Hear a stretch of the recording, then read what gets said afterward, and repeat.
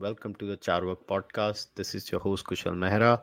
My guest today is Dr. Ratan Sharda, and we are going to be talking about now it is a book. Previously, it was his PhD thesis, which is called Conflict Resolution the RSS Way. Sharda sir, thanks a lot for coming. It's a pleasure always to break my So, head sir, with your arguments. ऐसा है कि sir, as long as head breaking is happening, we should be very happy. So, sir, I want to start. Okay, obviously this was so. Let's start this way, sir. आप मुझे अपनी journey बता पहले sir. How did it feel to do a PhD at this stage of your life? First of all, you are an inspiration. I mean, you have given me an inspiration to do a PhD now, so maybe I'll consider it. But how was the journey, and how did you go about picking up the topic? And then tell us a little bit about why did you decide to convert it into a book, and the process, right? Because writing a PhD thesis is very different from writing a book. So let us talk about that first. Okay. Actually, for this, I must thank my co-author, Dr. Ishwant Pathak, who is appearing as a second author. He was my guide for PhD. And he said, you should do a PhD on RSS. I said, at this age, you want me to do all this? He said, why not? So he was the director at Hindu Institute of America in Orlando. And he said, you should do it. So I said, what? He said, see, nobody has studied RSS resolutions. So I think it's a very important document because RSS, there was a media cell in RSS, which was in 1990s. The only communication was through the resolutions, which happened twice a year. So whatever policy, whatever response RSS had to give to the people in general and to the government used to happen only during those resolution times, or the Akhil Bharatiya Pratinidhi Sabha and the Kendriya Karyakarani, the Central Working Committee. So he said, if we study this, we'll be able to find a lot of things that RSS does, which nobody has realized how it does. Because people have they had no idea at all, because those resolutions were distributed to media, nobody bothered about it. So, and maybe as I write in the book, it was also fault of RSS. It never bothered to spread it wide and, insisted on people reading it. So that is how I began by studying the resolutions. Now they are very vast, as you have seen in the annexure. I have pointed out the number of topics covered by RSS, nearly every aspect of national life. So what do I pick up? So I talked to him, and I talked to a very veteran RSS Pracharak, Ranga Hariji, who is one of the foremost thinkers of RSS. He is retired now, he's in Kochi. So I also talked to him. So they suggested I pick up the most serious areas of conflict, which is Jammu Kashmir, Punjab and Northeast. Initially, it was only going to be Northeast. I was finding it difficult to travel because I had to travel a lot for that. So I said, I gave up. I said, see, मैंने जितना पढ़ा मुझे लगता नहीं मैं कर पाऊंगा. I called books from Rambam Malgi Prabodhini, read those books over 5-6 months. I said, Pathak sir, I don't think I will do it. And he said, नहीं करोगे. I said, okay, I'll write a book, but thesis I think requires much more application, which I don't have the time. He said, no, try out. So then I started digging in. So I met people, I studied various resolutions, I started reading various references from various sources. And then slowly these things came into shape. So I would say out of 4 years, I worked for 3 years, because in 1 year I had nearly given up. So I restarted the whole process. And that's how it happened. So since I used to travel anyway during those times for RSS also, I met many people. I met many pracharaks who have been to Northeast, Jammu Kashmir Study Center people, and pracharaks who have worked there. And being from Punjab and having lived in Punjab during the worst terrorist days, that's the 1980s, 90s, during my textile business days of the family, I used to go there every 2-3 months during the worst times of terrorism. And I had sensed and I had experienced that terror, myself. कभी उतरते थे, they would say, कल जी बस में गोलियों से उड़ा दी है. They would say, पिछले हफ्ते गाड़ी पूरी उड़ा दी थी. लोगों को निकाल के मार दिया था. So we had seen all that. But since we're talking about it, I will say that even at that time, the social divide was not so bad as it is right now, which is, I would say, a big gain for Khalistani people. And in all these years, they've been able to create a narrative which is totally different from what the real culture of Punjab is. So this is how I started off. And it was a huge thesis. Generally, thesis don't have so many words. I think thesis were nearly 180,000 words or something. Then I rewrote. Then when I wanted to publish it, publishers के वे academic है, इसका कुछ होगा नहीं. So then I had some discussions, and finally Sandeep Singh, who you know, gave an idea कि sir इसको conflict resolution की तरह treat करो. That gave me the right click, and then I went on writing the book during COVID for nearly 8 to 10 months. Finally took shape. So that is from thesis it became a book finally, and I got my thesis vetted by. I was supposed to vet by 3 people. I got it vetted by 5 people. So anything there was, and there was some critical comment, there were some good comments. So finally this went through. So at the age of 60, I did my PhD. It's very inspiring, sir. I mean, I should learn from you. But just one more follow up, sir, on this. So as a writer, what is the difference when you're writing a book and writing a thesis? What are the differences that you faced? See, I would say in academics, you don't have worry about the how free flowing the language is, how connected the different arguments are, and how there is a continuous flow of ideas, because you treat each episode, each idea as a different part, and you study a resolution, then pick up various references to it. So you are not really that you are not looking at the reader, you are looking at the study and the data. But when you are writing a book, you look at what reader will find easier to read. So that is a major difference. How you put the things together, how the information flows, which makes it interesting. So that is why I had to rewrite the whole thing. I had to cut down the resolution sizes where they were relevant, and I had to add new data, because this was in 2018. So it was 2 more years of information that was to get in. So that is the main difference. The language and the flow of the ideas, I think that is the main difference. And as I said, you are not into some general readers market. So, academics will read this, they know what it is. And you look at pure data at that time. So that I would say is the major difference. All right. So, sir, now let's get into part one. Obviously, your book is divided into 3 parts, as you said in the beginning. The first one is Jammu and Kashmir, the next one is Punjab, and then obviously you look at it on the overall northeastern region. Now, let's start with Jammu and Kashmir. Now, you have shared a lot of resolutions. Obviously, the resolutions are there in all the 3 cases. But I want to talk about, especially from a Jammu and Kashmir perspective, how did you go about that? That what is the selection process then? When you have an organization like RSS that spans such a vast length and breadth. So does the RSS have like a systematic body where resolutions are passed, they are vetted, or it's like a decentralized system? First of all, I have explained the methodology of resolution passing. Akhil Bharatiya Prathinidhi Sabha is a body of the delegates, in which there are de facto members, or by default members, who are right from state working committee to the regional working committee, what is called Kshetra, and the central working committee. Those are the members by default. And there are elections also, which is surprise to many. So right from district level, there are elections where you choose 2 or 3 delegates who are very regular and very sincere workers of RSS, who have done many years of service. So those delegates are elected, and they form the Akhil Bharati Prathinidhi Sabha. Now numbers have increased a bit. Earlier it was not that much. So then the process of resolution passing comes. Anybody can offer a resolution.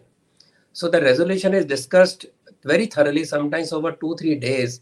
A particular resolution may be discussed depending on the seriousness of the issue, or complexity. For example, in the case of Jammu Kashmir, the only time when a background paper was prepared and presented to the delegates to actually discuss it, you will find in the book that background paper also in a summarized form, where the study group was set up. They studied the whole thing, because nobody really understood what Jammu Kashmir issues, how complex they were.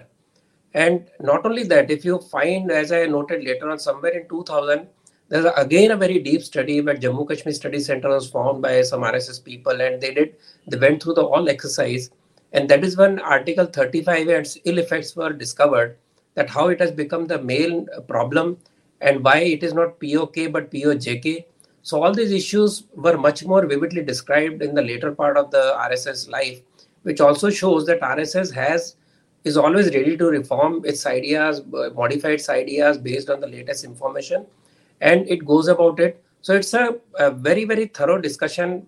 Some of the discussions which have taken a lot of excited discussion is, for example, reservations was another discussion which went into deep circles. Then there is also this Northeast where people had to be explained. Then in case of Jammu Kashmir, the first time the division of Jammu Kashmir was presented by RSS, and suddenly National Conference became so disturbed that they had to specially write articles to oppose the idea that why it is against the Kashmiriyat, etc., etc.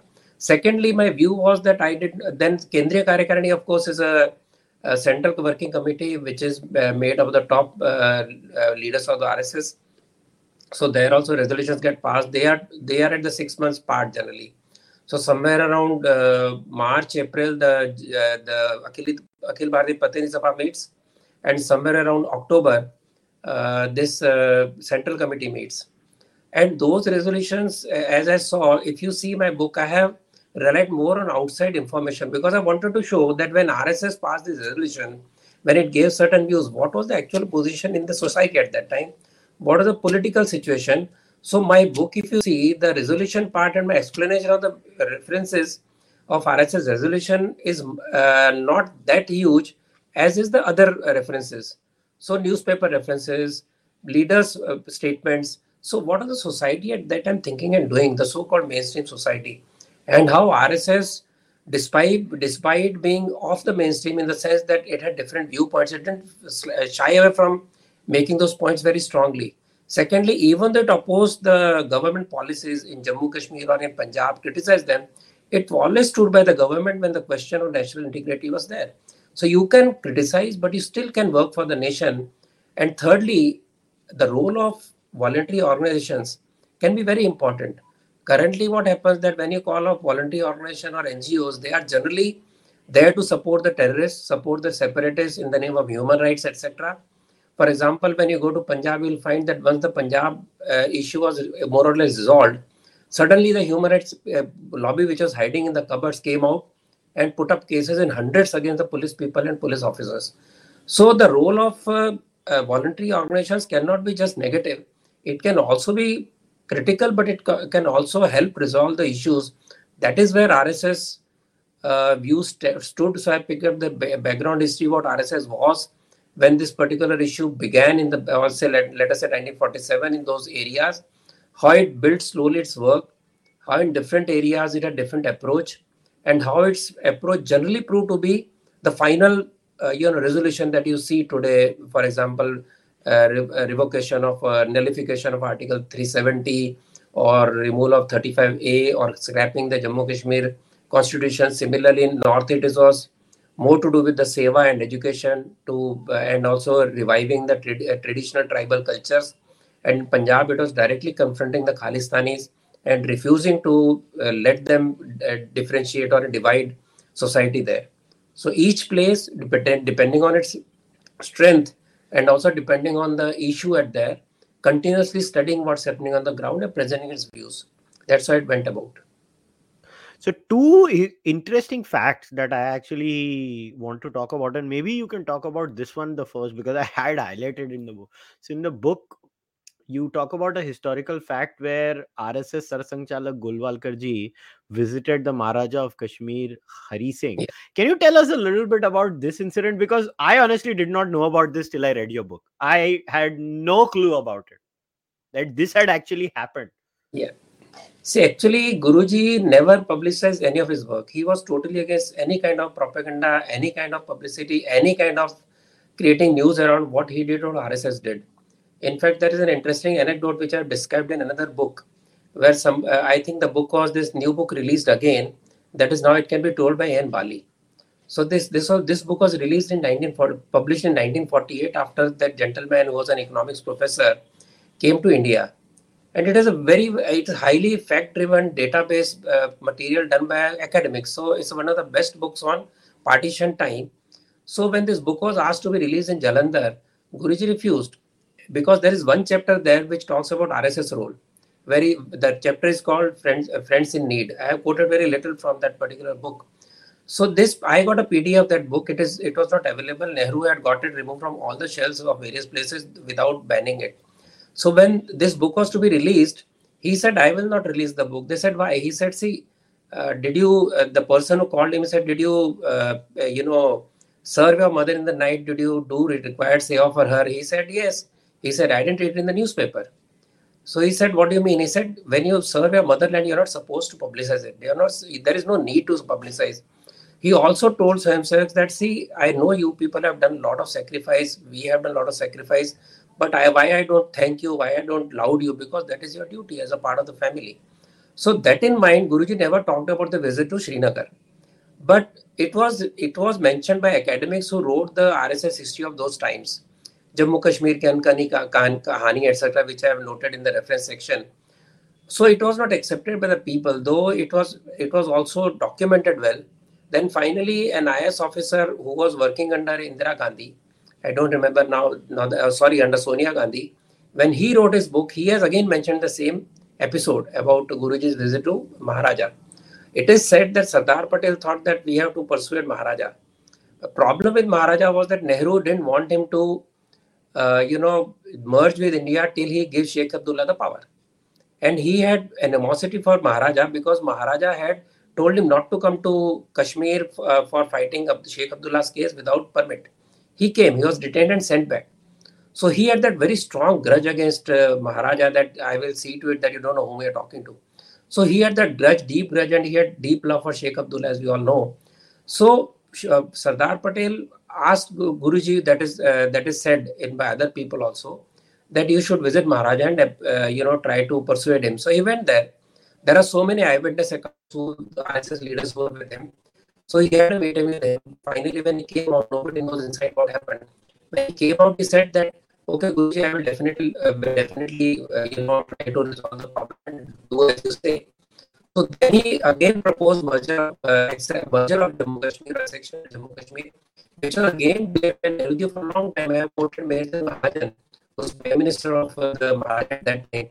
He clearly said that I said, okay, going and standing in Pakistan.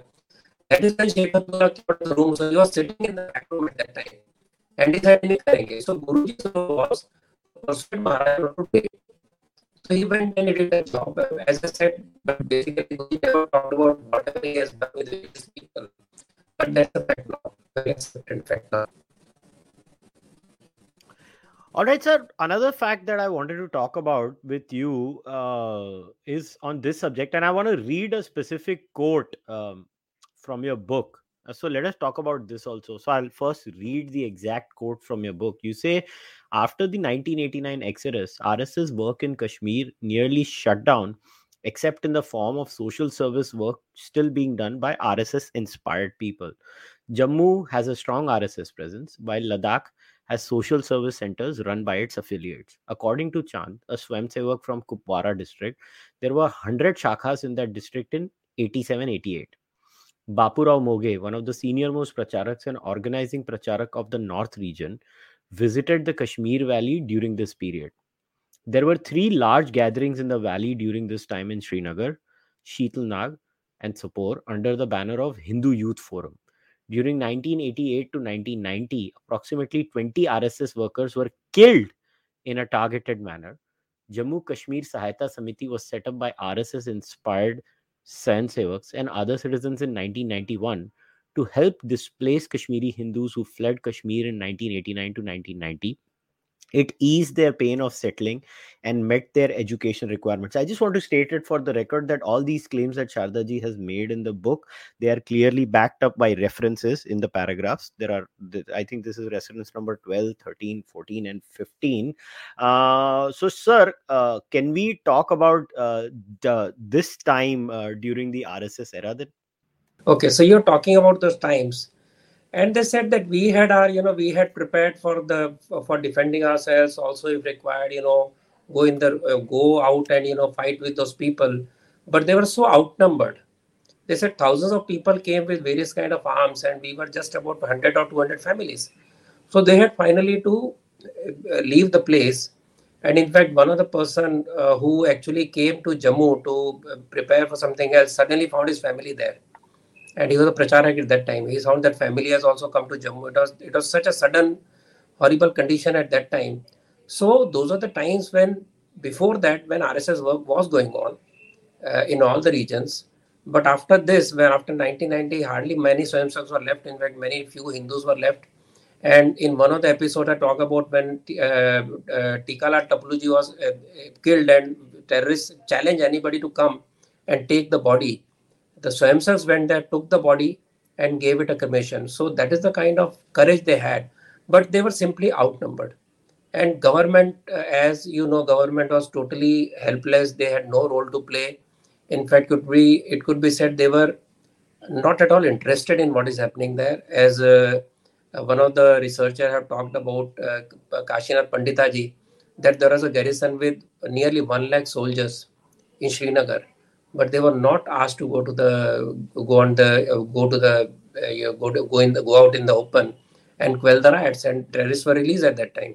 It was sort of horrible condition, and naturally RSS, after all, they were human, they had limited numbers, and those Swayamsak had to then turn out like any other Kashmiri Hindus. Another interesting bit, sir, is that you talk about that how the affiliated RSS organizations used to indulge in a lot of work, mm, for alleviating the pain of average Kashmiri Hindus. But here's the thing, sir, how the hell does any of this not get mentioned anywhere? Even in RSS literature. I mean, it took your book इतने साल क्या हो रहा था sir? फिर ये तो question लाजमी होता है कि नहीं?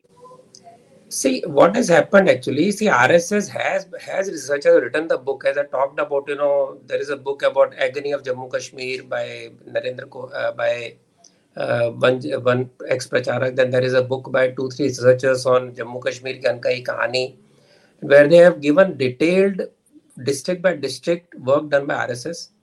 But unfortunately, what happens that RSS books, when published by RSS publishers, I am being very frank, they don't get into market, nor do they get any promotion. So although those are documented, those are not available to common people. You have to search for them. For example, I found a book, very wonderful book on nationality, written by Ranga Hariji in Hindi. It was one of the best books, one of the most original books on the origin of Rashtratva, nationality, or the concept of nation right from Vedic times, written in Hindi with huge references, not a single Western reference. And that book is hardly available. Then I made some noises and some distributors kept it. So it's the question of getting these books across to people. It's not that there is no work done, but unfortunately it remains. There are a lot of regional works done by regional authors, and there are books which are in Hindi and English, but somehow distribution is an area where RSS has not been doing very well. Slowly they are trying to do. That is the reason I chose. Always, I am not deriding what our RSS people do in publishing and distribution, but I chose to go for outside publishers. So big book gets exposed to non-RSS people. So there we are weak. I would say RSS is weak in that area, but the documentations are there, but not yet to the level that communists have, for example, or others have, for example. For writing this book, I went to the documentation center. I found huge data there, huge number of documents there. They are still being digitized. So there is a lot of work going on.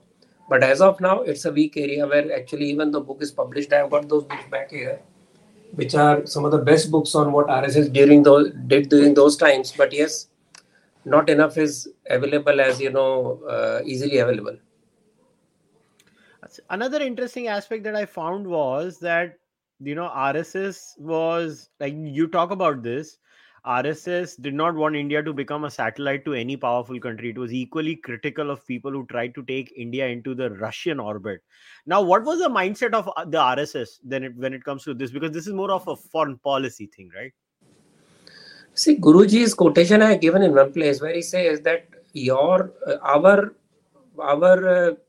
way of working, our governance, are what we choose to drive our nation to the to progressive path should be based on our own thinking. Otherwise, if you copy Russia's policies, you are not Swatantra, you are Russian Tantra. If you choose America, you are not Swatantra, you are American Tantra. So your Tantra has to be your own. What we call your own Swabhav, your own thinking, your own cultural and your historical ideas. Based on that, if you do the governance, it will be rooted to your own thinking and it will lead you to a higher path. Unfortunately, as we know that we had simply copied Western ideas, we had simply copied Western ideologies. So that caution of Guruji was not listened to. In fact, that is one of the criticism of Guruji, that he opposed constitution, this, that. But it is very clear that we have enough our own knowledge, which can be basis of our own progress, our own policies. That is how the integral humanism came up. That is how various policies were discussed. But unfortunately, they were not followed. That is the reason you find that we are cut off from our own ideas. That is why we have taken so many years to recognize what we are. But then, sir, what do you make of the accusations on RSS? In fact, one of the complaints about them is they are influenced by European Enlightenment values, while some others will say they are anti-intellectual. Then how? This is what I've never understood about the RSS complaint zone, because they get accused of everything. It's like तुम off spinner हो, तुम leg spinner हो, तुम fast bowler हो, तुम सब कुछ हो. How the hell did the RSS manage to get accused about everything under the sun? See, to give you one example, the Hindutva book by Savarkar was written in 1923, and Mein Kampf of Hitler came out in 1925. So naturally, Hindutva was not influenced by Hitler, because Savarkar wrote the book before Hitler.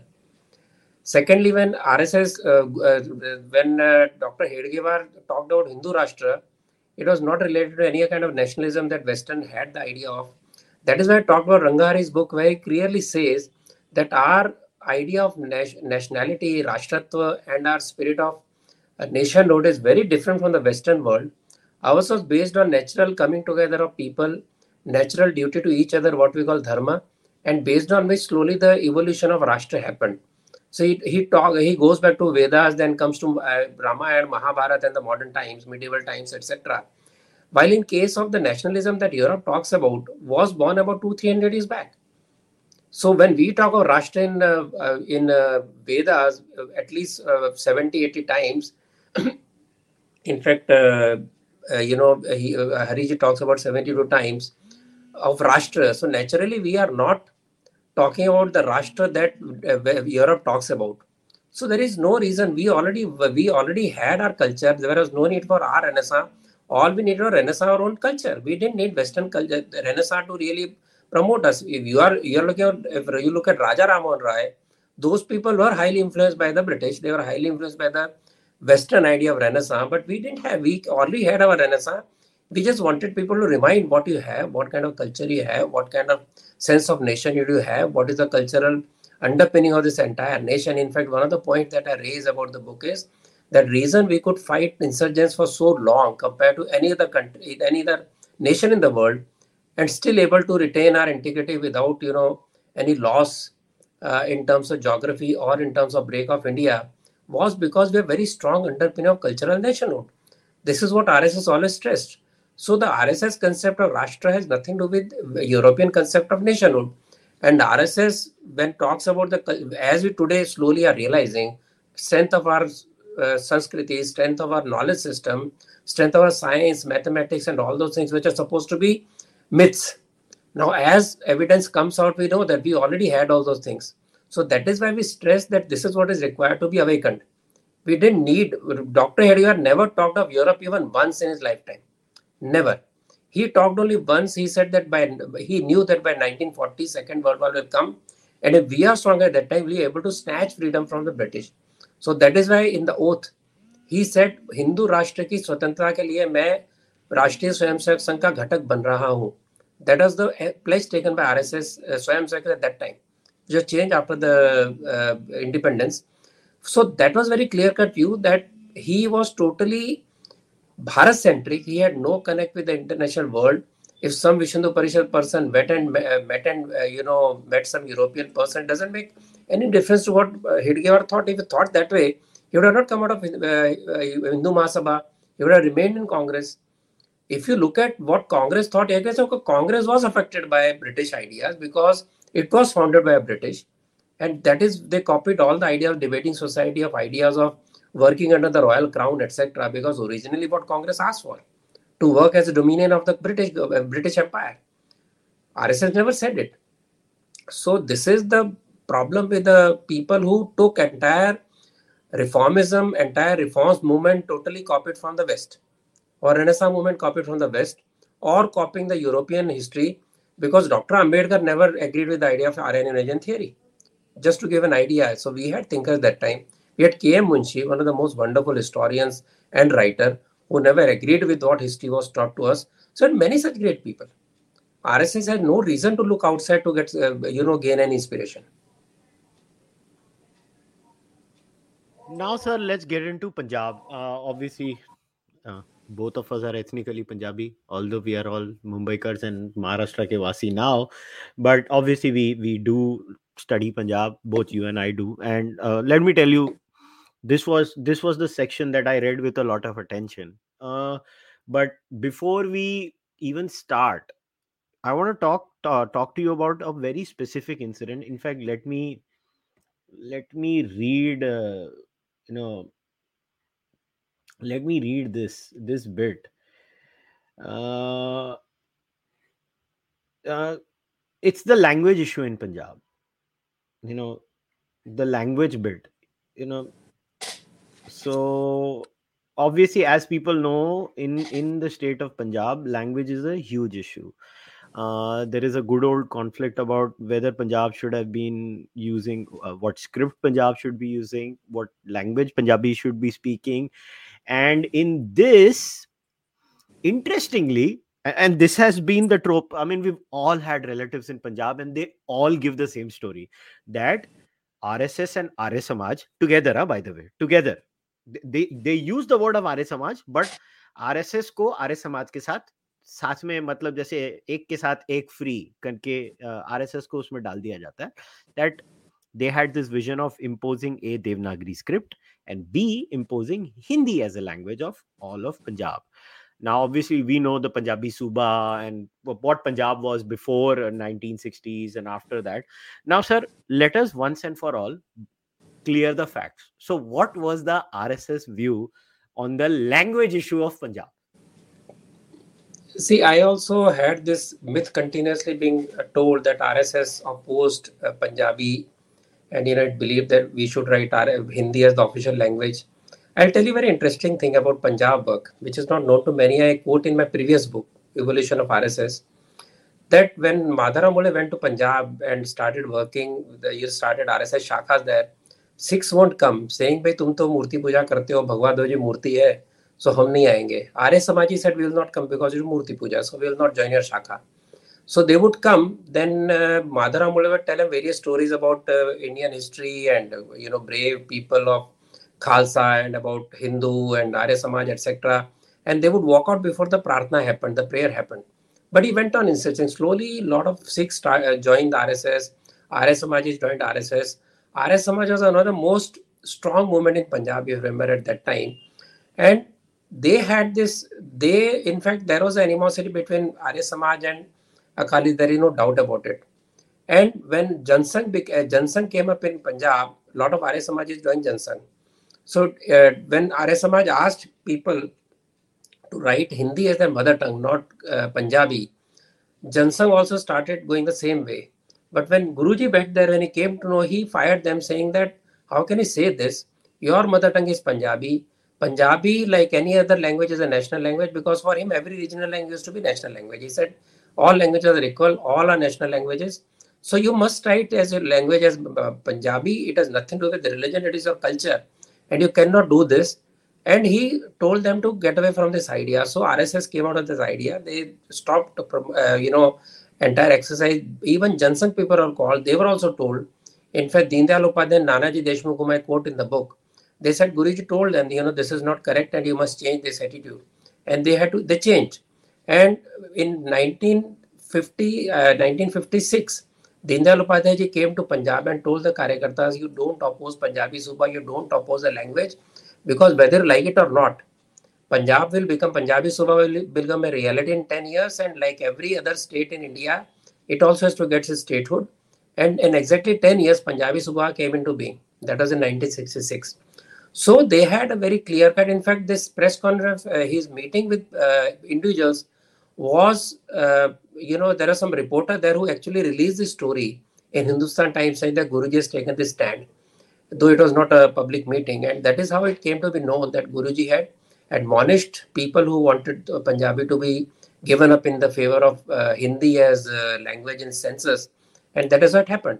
But there are a lot of games played by Congress, which I elaborated in the book.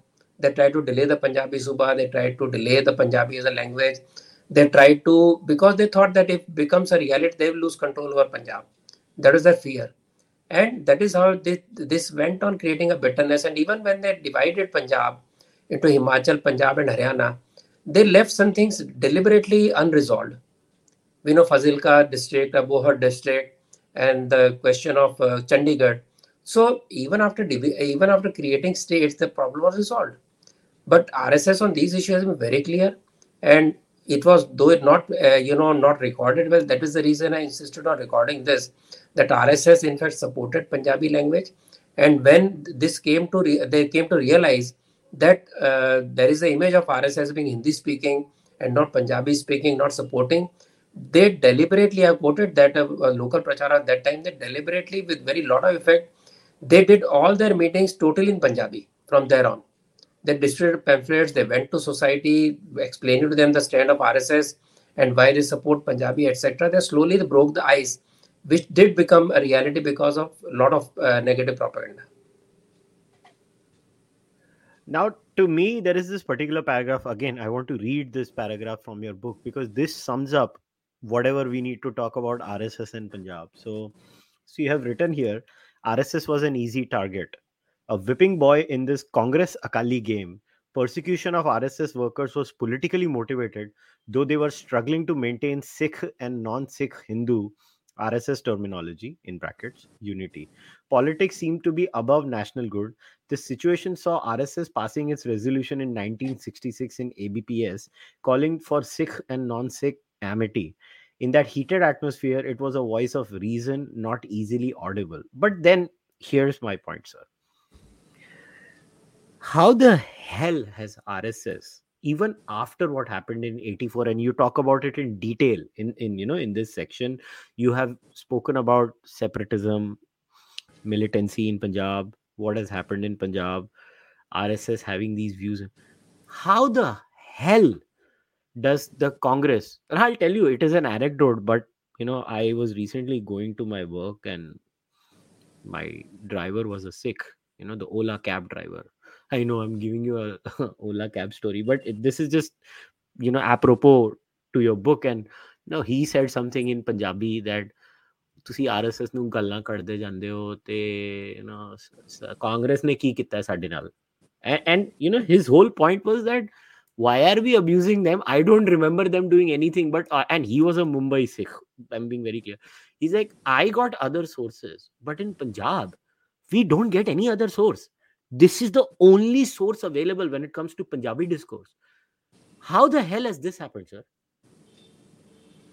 See, I would say, unfortunately, in India, politics has overtaken every kind of national issue, and especially with Congress looking at everything through political angle. We lost this time of creating really united nation, united country from partition itself. Because if you go to the initial part of the Punjabi section book, you'll find how RSS have worked for the people who we fought for the people, how it went on to save Golden Temple, and how it got people securely into India and then work the relief camps. It was the only big organization apart from military and police who worked for the rehabilitation of Punjabis. So this fear of RSS popularity is what drove Congress so much against RSS, so much against his stance. And as far as Akalis are concerned, the book I talked about, which is now it can be told, the foreword was by Master Tara Singh. And Master Tara Singh, despite his very strong stand about Khalistan or special state for Sikhs and all, he was a staunch nationalist. He didn't want Khalistan. He said we need a respectable place like every other community in India. So he wrote the preface, and in fact he was one of the founding members of Vishnu Parishad. It was only in 1970s, once he died and we had Sant Fateh Singh, etc., coming on the top, that you find that there was a huge change in Akali Dal politics, change with Anandpur Sahib resolution, etc., and then domination of one particular community group on Akali Dal and SGPC. That is how things truly got deteriorated. And when RSS talked about Hindus and Sikhs as nails, called nak और नसों का संबंध जो होता है, nails and blood vessels. So that is the kind of relation that Hindu Sikhs have. As you know, every family used to have one son going to Khalsa Panth, and they had intermarriages without any questions. Now there are questions. In the new generation, you find more and more difficult of Punjab, Sikhs and non-Sikhs getting married, which was not a question asked at any time all through Punjab's history. That is the issue now, which was never an issue. So the fear of Akali leaders was that, see, the youth was slowly giving up the strong practice of Panch Kakka, Kesh, Kangi, Karpan, etc.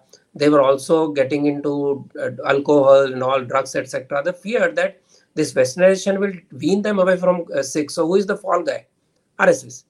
So they thought RSS will get these people diluted. They want to absorb, they want to assimilate Sikhs, but RSS, the Hindu society, never assimilated people with the idea of they giving them their identity.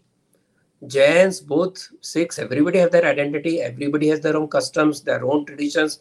They have never been disturbed, but they're larger part of the larger family, and roots are definitely through the same Vedic thought. In fact, one of the book which is lying in IGNCA, which I wrote during this COVID time, was a book on Guru Nanak, in which I point out that despite all these tall claims of the so-called Khalistanis, you cannot claim that Sikhs were in any way, Sikh thought was any way influenced by the Islamic or Christian thoughts. Guru Nanak Dev Ji, who traveled all over world and went to Makkah also, and he had long discussions with Sufis, with various Maulvis and Mullahs and all. Despite all this, he never has one doha where he quotes Muhammad or quotes Quran. There is not one place where he quotes Jesus or Bible, though they were there and he knew about them. There is not a single, the doha in entire Guru Granth Sahib from Quran or from Muhammad, nor from Jesus. So Guru Nanak Dev, but when you compare his thoughts with the Vedic thoughts, they're unparalleled. And I have quoted them in one of the last chapters that if inspiration is there, definitely the inspiration of some Vedic thoughts. He simplified it. He presented a reformist angle to Hinduism, which was getting stuck in ritualism, which he criticized very openly. So roots being same, yes, that's a different religion, no doubt. It's a different religion now. But our family, our thoughts, our social intermixing was never a question. So this is what the Khalistanis feared, and they have done wonderful work since last 30, 40 years of creating a counter narrative based on Macauliffe history written by British, who dedicated his life to understanding Sikhism and presenting in a way which suits their purpose. That is how the SGPC came into existence. That is how slowly the now what is reference point of Khalistan is no more the original writings of Bhai Gurdas, etc., who were the prime source of Sikh history. They now depend on Macauliffe. They quote it and they use it to create a different kind of narrative for Sikh religion.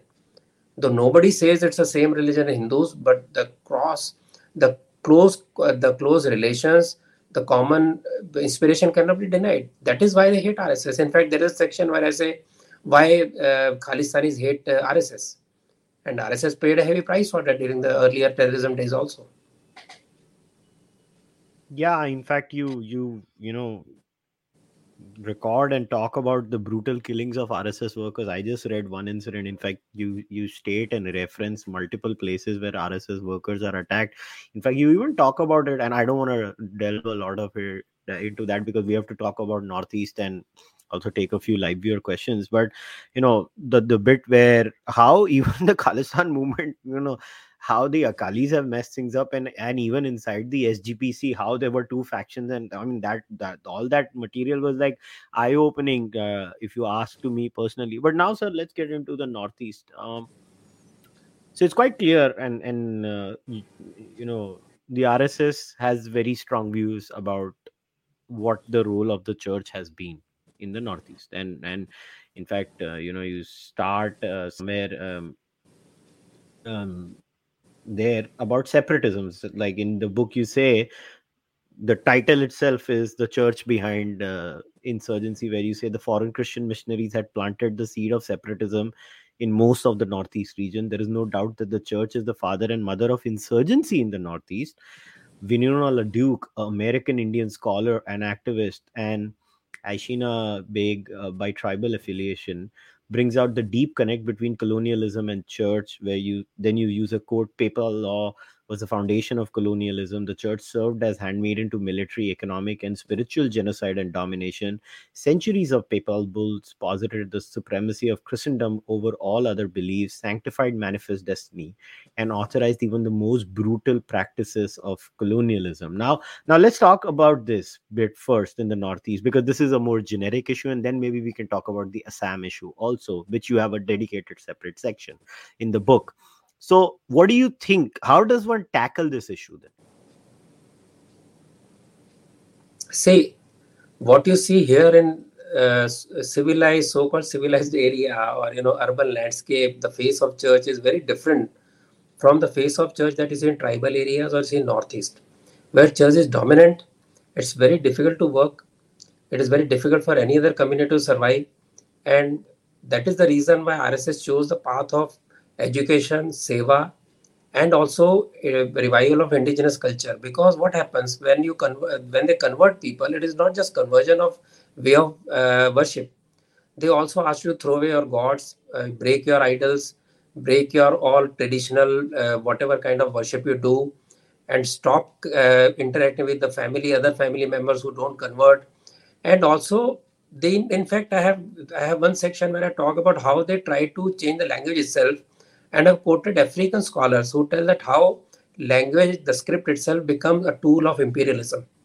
So that is how they went about. So it's a very oppressive environment for anybody who wants to work there. So the strength of the tribal culture over years, they have found out that they have lost their culture, they have lost their customs. And now when those customs are celebrated, even people have converted to Christianity, if they don't fear church anymore, they join those celebrations, they enjoy the celebrations. Because what is tribal culture? Basically, it's a nature worshipping culture. And it just the way Hindus do. In fact, when Vishwa Hindu Parishad conference happened after Prayag, first one is Northeast. It's very important to note that Guruji realized the importance of Northeast, and they collected a lot of local tribe heads and everybody in that conference. And when people said they eat beef, they eat cow, and they also have this, then Western people said, some purists said they are animist and they worship animals and all that. So how do you treat them as Hindus? He said, we are also animist. We have Nag mandirs. We worship cow, and we worship many creatures, and similarly as tribal people do. And for their own food habits, they have certain compulsions. They do it. They will change over time, but that doesn't make them less Hindu. But he refrained from putting them into the bracket of typical Hindu thought as we see in the mainland areas or typical urban landscape. He let them what they be, and they just try to evoke the pride of those people in their own culture and their own tribes. And their wonderful culture. Just like anywhere in the world, the so-called insulting word pagan. Similarly, our own old tribes, our Janjatis, they have wonderful culture, wonderful knowledge system, which the Westerners have tried to kill everywhere, including India. But I was told a very unfull story just off the track that somebody told me, a policeman told me the story in Indore last time, that one of the tribes who actually one person robbed a sahukar there, and he ran away with a huge big bundle. And he saw the man. He said, "Oh, that fellow has run away from the huge bundle." They're very strong people. So policeman caught hold of him. He beat him the whole night, and he was terribly. He was about the person said, "Janega mar jayega." They threw away the man in the open, saying, "मरवर गया तो अपने ऊपर नहीं आना चाहिए." So next day when the guy went to the village, this guy was sitting and having his hookah and all that. He said, "अरे तू तो मरने वाला था, तुझे क्या हो गया?" He said, "अरे वो हमारी ओझा जो है ना, उसने मुझे दवाई वगैरह लगाई, रात भर में वो दवाई के बाद मैं सुबह एकदम ठीक हो गया." So we had such wonderful medical systems all over in every tribal area, like all natural systems have. So that system, their respect for nature and the way they treat the entire society is wonderful. So that was destroyed by these people. And if you see, they came to India in 1836. Not only that, they got special inner line permits, so others don't enter those areas. They can convert easily. And the first insurgency happened immediately during the freedom in the 15th August 1947, just one day prior to that. So this role of church, which is not seen by the outside world, is very, very I would say, brutal. When you go to Northeast, you realize that. And I know one person who went as a pracharak to Northeast when I was young. He came back within a year. He could not handle it. But there are people who live there for 8 years, 20 years, and they work there relentlessly. They have been kidnapped, some have been killed. So it's a very different church we see here and what is in Northeast. So the way out, as I said, is to revive the local indigenous culture. And they are now fighting back, and that is the reason church is on the back foot. It is a very small movement yet, but there is a movement now. And those people are trying to go back to their roots to feel connected to their own people, connected to their earth, Mother Earth, they call it. So that is why church is very, defensive now. That is why they hate RSS and all its other organs. And one of the things that happened during this time, as one of the pracharak was telling me, has returned, is that earlier they had small, very small worship places, small churches, but after they realized that tribals are, reviving their own traditions and, ready to fight back this conversion mafia, they have started building huge church to show their power. So that is how they are on the defensive now. So things have changed. And that is why it is lot of time and patience. People say RSS क्या कर रहा है, कुछ नहीं कर रहा है, ये वो सारी बातें जो accuse करते हैं. They have to go and study the work done in Northeast especially, and how they dug in their heels, and how the whole over years and years try to change the atmosphere there. And what you see today in Northeast is the result of all those 70 years of tapasya done by 2-3 generations of pracharaks. There is one story which I always talk about, is about a Bhaiyaji Kane who went from Dombivli at inspiration of Guruji and started a school just about 6 kilometers from Manipur, Myanmar border in Manipur, in a village called Ukhrul. Yeah. So it used to take 2-3 days to climb up that place to run the school. And then he wanted tribal children to be brought to Mumbai and get the typical intercultural mixing and understanding we are all one. And when he decided to do it, local people opposed it. He said, "तुम ले जाओगे, बेच दोगे, कुछ और कर दोगे, convert कर दोगे," because RSS सेवा कह रहे, they never convert anybody. Even in Northeast, they don't try to reconvert people who are Christians or whatever. They live in the hostels. They live in hostels who are actually Christians. And having done that, so they said, okay, I have got a student with me, Jayant Kondwilkar, who is still there, who still serves Northeast schools. He said, "Isko apne paas rakh lo. I'll take the children. If I don't come back, you keep this child here." And the child agreed. That is how the first movement of the young students from Northeast came to Mumbai, and now slowly there are a lot of hostels where Northeast students come, study, go back. So this intermixing of the people, main people here and people from Northeast, which Sunil Dedar is also running, My Home, My India. So this activity itself was one of the major I would say groundbreaking movement there, which ABP also did, Sunil Devdar did, a lot of people are doing. But this was the seeding of that idea of we are one. So one more now, I want to talk about a little bit about Assam, but I want to read this excerpt from your book again.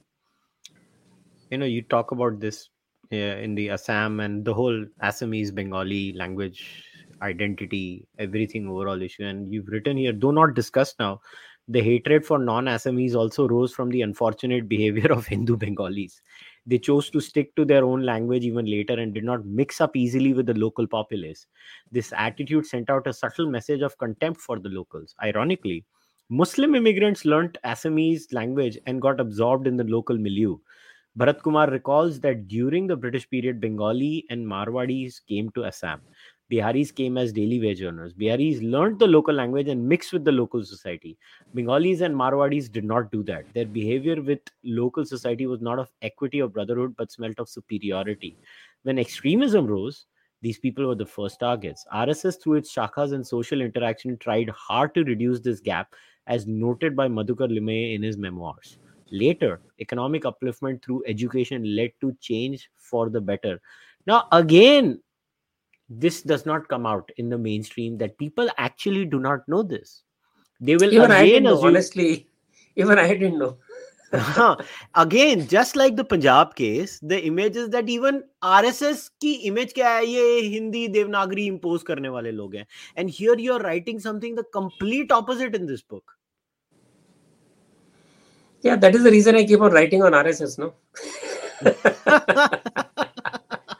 I also discover new facets. I also discover new things when you go and meet those people. For example, the person you quoted, He went there as a pracharak. Now he has settled there. He's working for Northeast for last 32 years.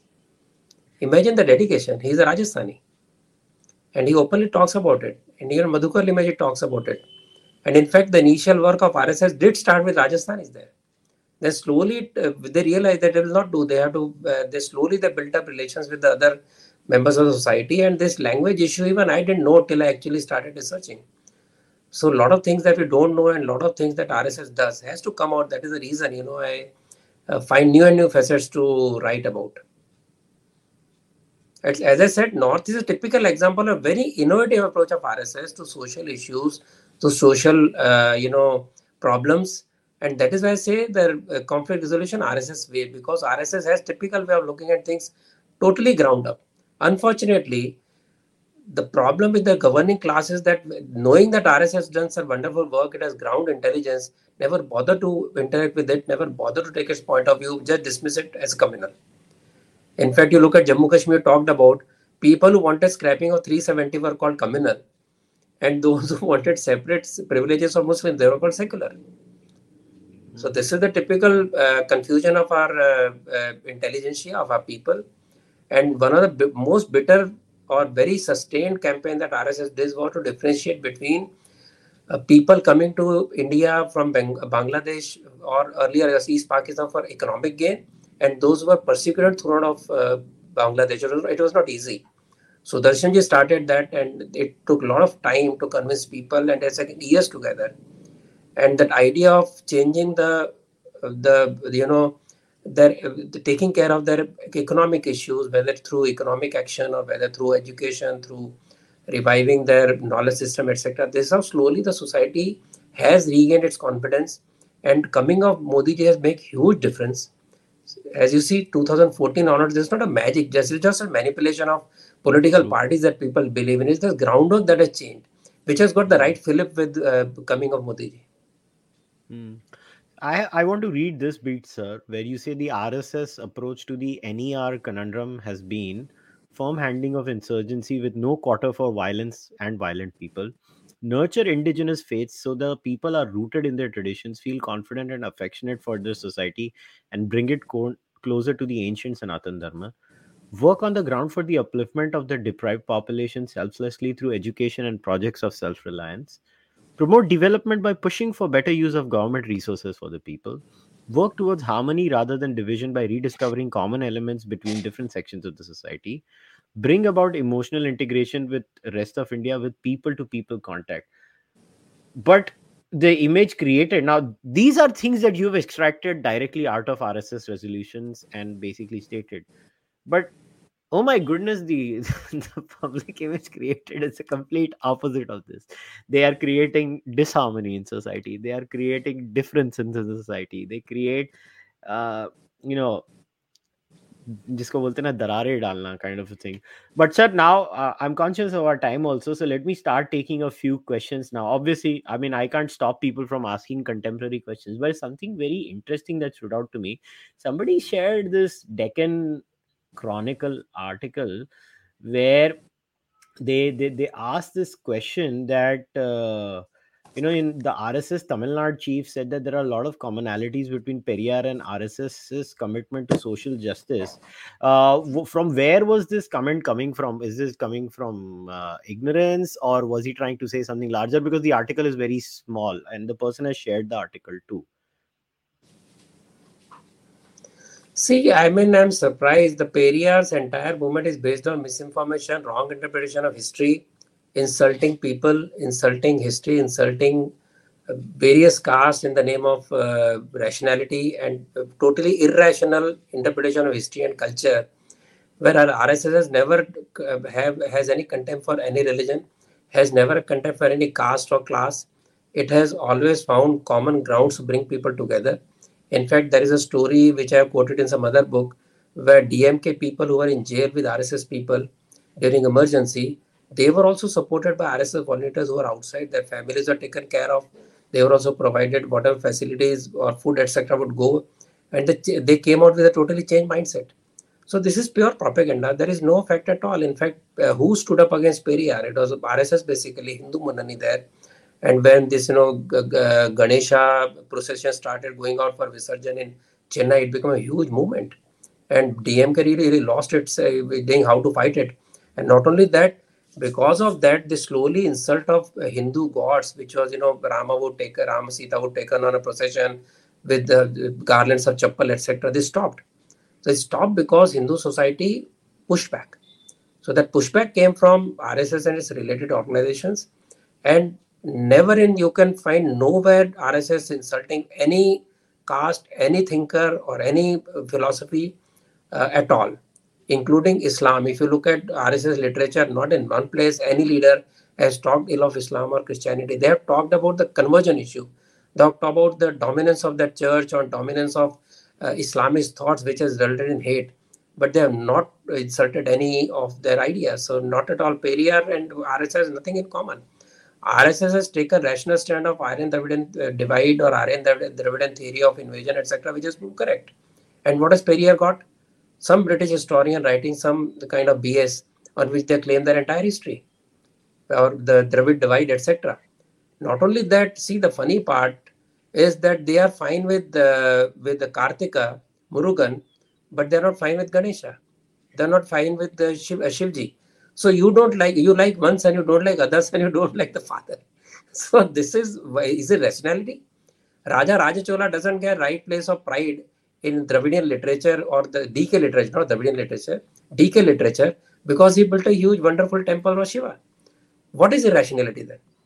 And whether you stick to an unscientific claim of Aryan Dravidian divide about linguistic issues, etc., whether you reconcile with the history, and still you might claim, okay, social equity, whatever.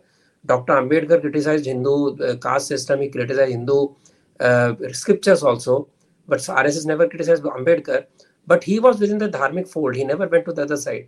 So when he criticized, he never insulted. So the difference, he never created hate. What he said was based on experience. That is the reason Hindu society respected him, tried to resolve the issues which actually, are a problem for Hindu society. So there is this difference.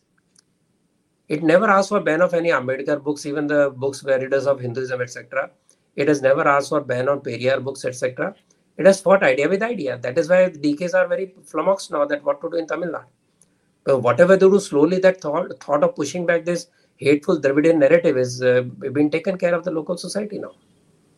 All right. Another viewer has asked this question. The whole DNA same hai comment, was it coming from the context of Vasudeva Kutumbakam kind of a scenario and a Sarva Dharma Samabhav kind of a thing?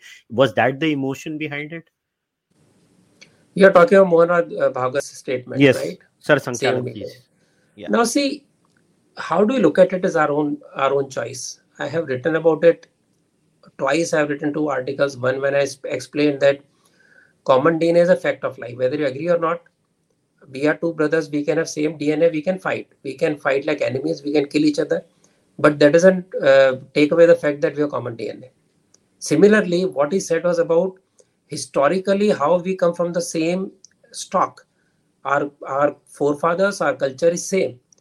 And this DNA word is also by Dr. Subramanian Swami, if you remember. He is one of the earliest one to talk about it. So you cannot deny it. You can say, okay, even Kaurav Pandya are the same DNA, but Krishna tried to resolve the problem saying that you are from the same DNA of this family. Ultimately, there was a war and everybody died. And it was no way gain for anybody. Having said that, when RSS says that it's seen through the worst period of partition, it is from the worst period of Hindu-Muslim animosity, but knowing that we have to live together, so what is the common ground on which we can come together?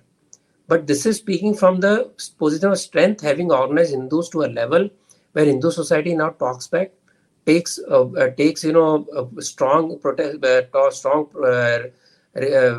protest for anything which goes against his interest. That level has reached in 96 years of hard work on the ground. So now we are speaking from a position of strength that if you come with us, we can live together, enjoy life together, progress together. And if still somebody refuses like Owaisi, then well, he can go and take a walk or he can create destruction.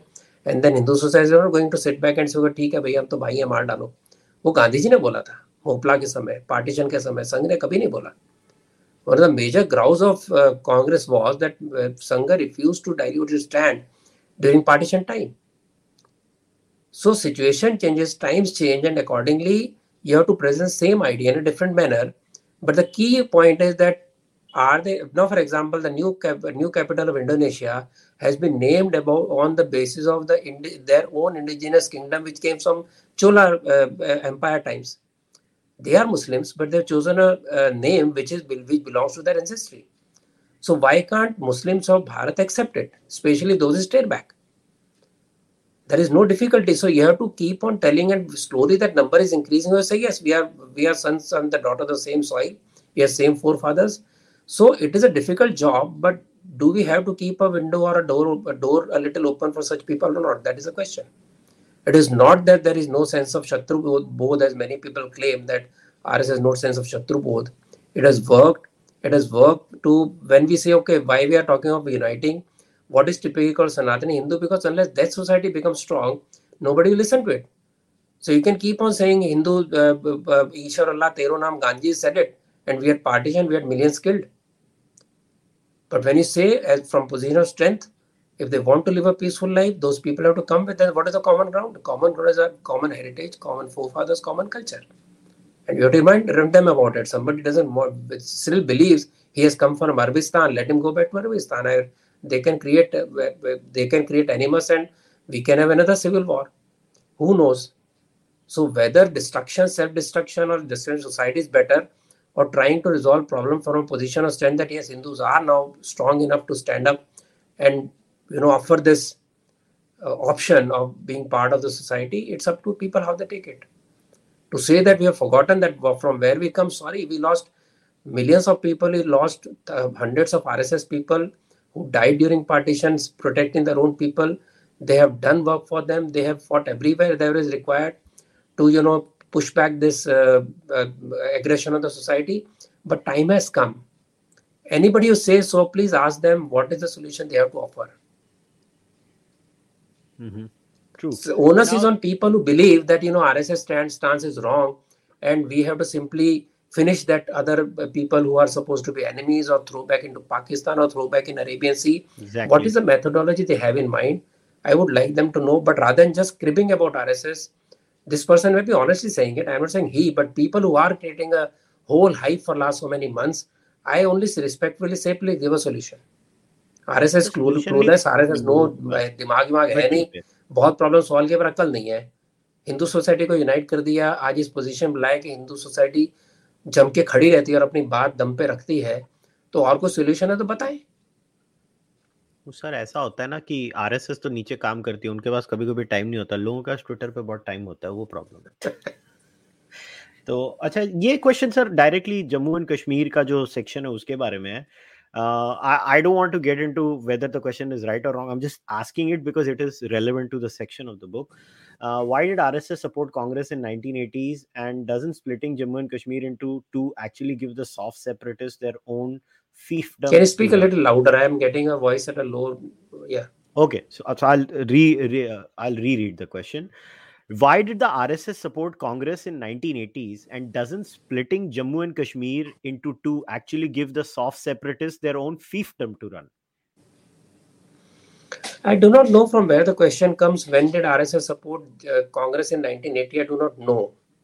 Because RSS, as far as Jammu Kashmir is concerned, I have never found anything where RSS supports Congress. Because Congress had been a follower of Sheikh Abdullah and all these families right from beginning. They have bowed and coded to whatever those families do. So I have no reason to understand from where this question comes, honestly. Okay. This is why I asked it, because I could not find any reference to it in the book myself. If the person can give a reference, send a reference to you, I can find out, I can research. But I've done enough research never to find any such, support, etc. Now, this question is about Goa. This is more out of curiosity. Someone has said RSS members participated in the Goa freedom struggle. Did the RSS pass similar resolutions when it came to Goa? And do you have any plans to write about that too in the future? See, Goa, there are some people are writing about Goa, and I don't think I'll need to write. There are people already writing. But yes, RSS talked about liberation of Goa, and that is why it gave full support to Satyagraha for Goa. In fact, his Sangha from Ujjain was one of the people who actually died with a bullet through his eyes. Bhaura Mahakal or Mahakal, I remember, I don't remember the first name. Jagannath Joshi, who later became BJP Jansang's top leader, who led the Satyagraha. More than 5,000 people joined, and all through from Konkan, everywhere, every RSS family was supporting them in terms of food and staying arrangement, etc. In fact, Dadar Nagar Haveli was liberated by RSS people directly, and there is a story in my book Sangh and Swaraj where I write in detail how RSS people actually attacked the chowkis and got the Portuguese soldiers to surrender and flew the tricolor and handed over the administration to Indian government. That is before Goa. It's a fact of life. All right, this question is, I think, more about a recent Even announcement in the. many Swayamsevak top leaders, Sudhir Phadke ji was one of the key members of that liberation struggle, and he tried till hard. He was one of the people who continuously tried to get Mohan Ranade ji released from Portuguese jails. Can you imagine that he was in jails after liberation of Goa for nearly 16, 17 years in Portuguese jails? Wow. Nobody knows about it. I have got his book with me. So, sir, this question I think stems from the recent thing where I think IITs had this whole diversity, equity, inclusion department or whatever they decided, and it is more about. I think I mean I don't understand half the question, so I'll reframe it and ask it to you. So, what are the RSS views on reservations overall, reservations in education? What is the way forward, and how do we tackle this whole new woke disease that is coming into academia? You're talking of reservations basically, right? Reservations and also wokeism coming in. Do you think wokeism could hijack the whole reservation process in India too? Well, wokeism is a kind of disease which has caught on in the West and also trying to make its place in Indian society. Luckily, it is still limited to elite, so-called elite institutions like JNU and other typically English-speaking crowds, but has not seeped into the society as such. It's very difficult to do that. They tried all of earlier ideas, cultural studies, or dividing on all the fault lines. It has not succeeded yet. But yes, English speaking or so called elite left controlled institutions have this problem. This is one of the reasons I believe IITs were asked to introduce humanities, because all those dumbats could not get into IIT on their own with brains. So they had to get somehow, and they started humanities there. So you find professors who sit there do nothing in their life. Once I was discussing with IIT group of teachers, I said, when they can throw a resolution, they can create a signature campaign, etc. They can create disaffection among students and explode all kind of theories. Why don't you respond? He said, see, we are serious professors. We have to get our students passed. We have to get their projects through. But these people who come to IIT through humanities, they just come, they sit in the department. Their only job is to propagate their left ideas. They don't bother about any promotion. They don't bother about students' projects. So there is a huge difference between how we look at IIT work that we do and others. Just one example, what happens there. So there is no need to, fight back against wokeism. It is more to strengthen our own views, which RSS does, which a lot of people like you and who are not even RSS members are doing. Now, luckily, Hindutva movement has moved out of RSS. It has become part of the social movement, which RSS always wanted to. And with their own different approaches, their own way, a lot of people are doing work, which is great, especially in the intellectual space. A lot of work is being done. And I think that is good enough. We have to just spread our dharmic ideas in a modern context, in the way they understand. So that is how things will change. All right, sir. So I guess I've asked all the questions. So before we wrap things up, any closing comments that you would like to say? Well, as you have pointed out, I would just request people to read this book. It is not just question of what RSS does and how it will change their view about RSS. It is also very important academic work which tells you how social conflicts can be handled, where volunteer organizations can play a very positive role.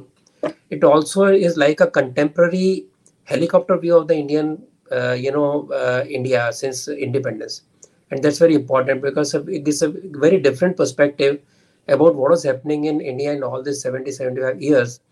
And it also is not just, Mala Japna of RSS, as you have seen in the book. It may be one third RSS, two third of outside references, outside narratives, and outside views of people who have nothing to do with RSS, and which only are used to convey the right atmosphere at the time these things happen. So it can be a very balanced view of what is happening at the time, what RSS thought rightly or wrongly, how it views on the long term prove to be correct. And when you look at national issues, you must think in terms of long term national vision, not in terms of short term gains or losses, or in terms of become unpopular, whether in Punjab or Jammu Kashmir or anywhere else, but to stand for what you think is right. So if you read the book, you'll find all these things mentioned there, and you can then think on your own. All right, guys, I think we'll wrap today's discussion up. But before we wrap it up, I just want to make a few comments. I mean, I've read Shardaji's books in the past too, but when I was reading this book, I told Shardaji before we started today's discussion, I think this is arguably his best book, and I'll share my views why this book is very important. It is it is maybe slightly more academic, but I like that bit. The biggest advantage of this book is now you have a well researched, well sourced, properly referenced book where anybody talks about, at least in the realm of Jammu and Kashmir, Punjab, and the northeastern region, you can actually go to a book, you can get citations, you can check the references, and maybe you can write 500 essays just out of it. Just instances like the Punjabi Suba issue, the Punjabi language issue, the RSS view on multiple things in Jammu and Kashmir, the RSS view on how certain Hindus are not merging into the Assamese culture. There are so many aspects to it. I just covered a few because this is like a 400-page plus book. But the point is, the strength of this book is that it is extremely well referenced. Now they can't say anything. For everything there is a reference. Everything gets checked out. So especially if you're a writer who writes essays, or you write on Substack, I think this book is a treasure trove. It is a must read for everyone, and I have to commend Shardaji for writing this book. I think this is his best book. So I insist, each and every one of you, please go and buy this book, read it, take your time, read it slowly, because you're going to have a lot of shocks when you read it. Where you're going to digest a lot of things. I did not know many things, honestly. When I read this book, I was like, whoa, I didn't know this. I didn't know this. I mean, Shardaji was honest. Even he didn't know when he was researching about the RSS, and he's the RSS guy. So I think you मेरी took क्या a lot हालत of time होगी? to read this book, in fact, I think. Yeah, and I think this is a fantastic book. So sir, thanks a lot for writing this book. I think this was fantastic. So and thanks a lot for coming to chat with me. Thanks a lot, Kushal. Thanks for calling me, and also thanks for recommending the book. And I do think it will give a very good contemporary idea about various national issues, not just RSS. Thank you so much. All right, guys, time to wrap today's discussion up. Once again, when you go into the description of this video, or if you're listening to the audio version, there will be a link to buy this book. I insist each and every one of you to buy this book. Please read it patiently and then get a holistic view. A lot of accusations are thrown on the RSS about multiple issues. At least now you have a book that can deal with on 3 specific subjects. Yes, it is 400 pages, but damn it, if you want to have well researched material, you have to read it. And you can't see, you can't play it both ways. On the one hand, you say RSS does not write, and then when it does write and writes with references, you refuse to read it. Then the problem lies with you. Then the problem does not lie with the RSS, to be very honest. And as far as I'm concerned, please support the Charvak podcast. Subscribe to the channel, like the video, leave your comments there. Follow Shardaji on social media, on Twitter. I've left his Twitter handle in the description too. And please support the Charvak podcast too. You can become a member on YouTube, or you can become a patron on Patreon, or you can buy the merchandise on Kadak Merch or on kushalmehra.com, or send your donations through UPI. I'll see you next time with another interesting discussion. Until then, namaste, take care. See you next time.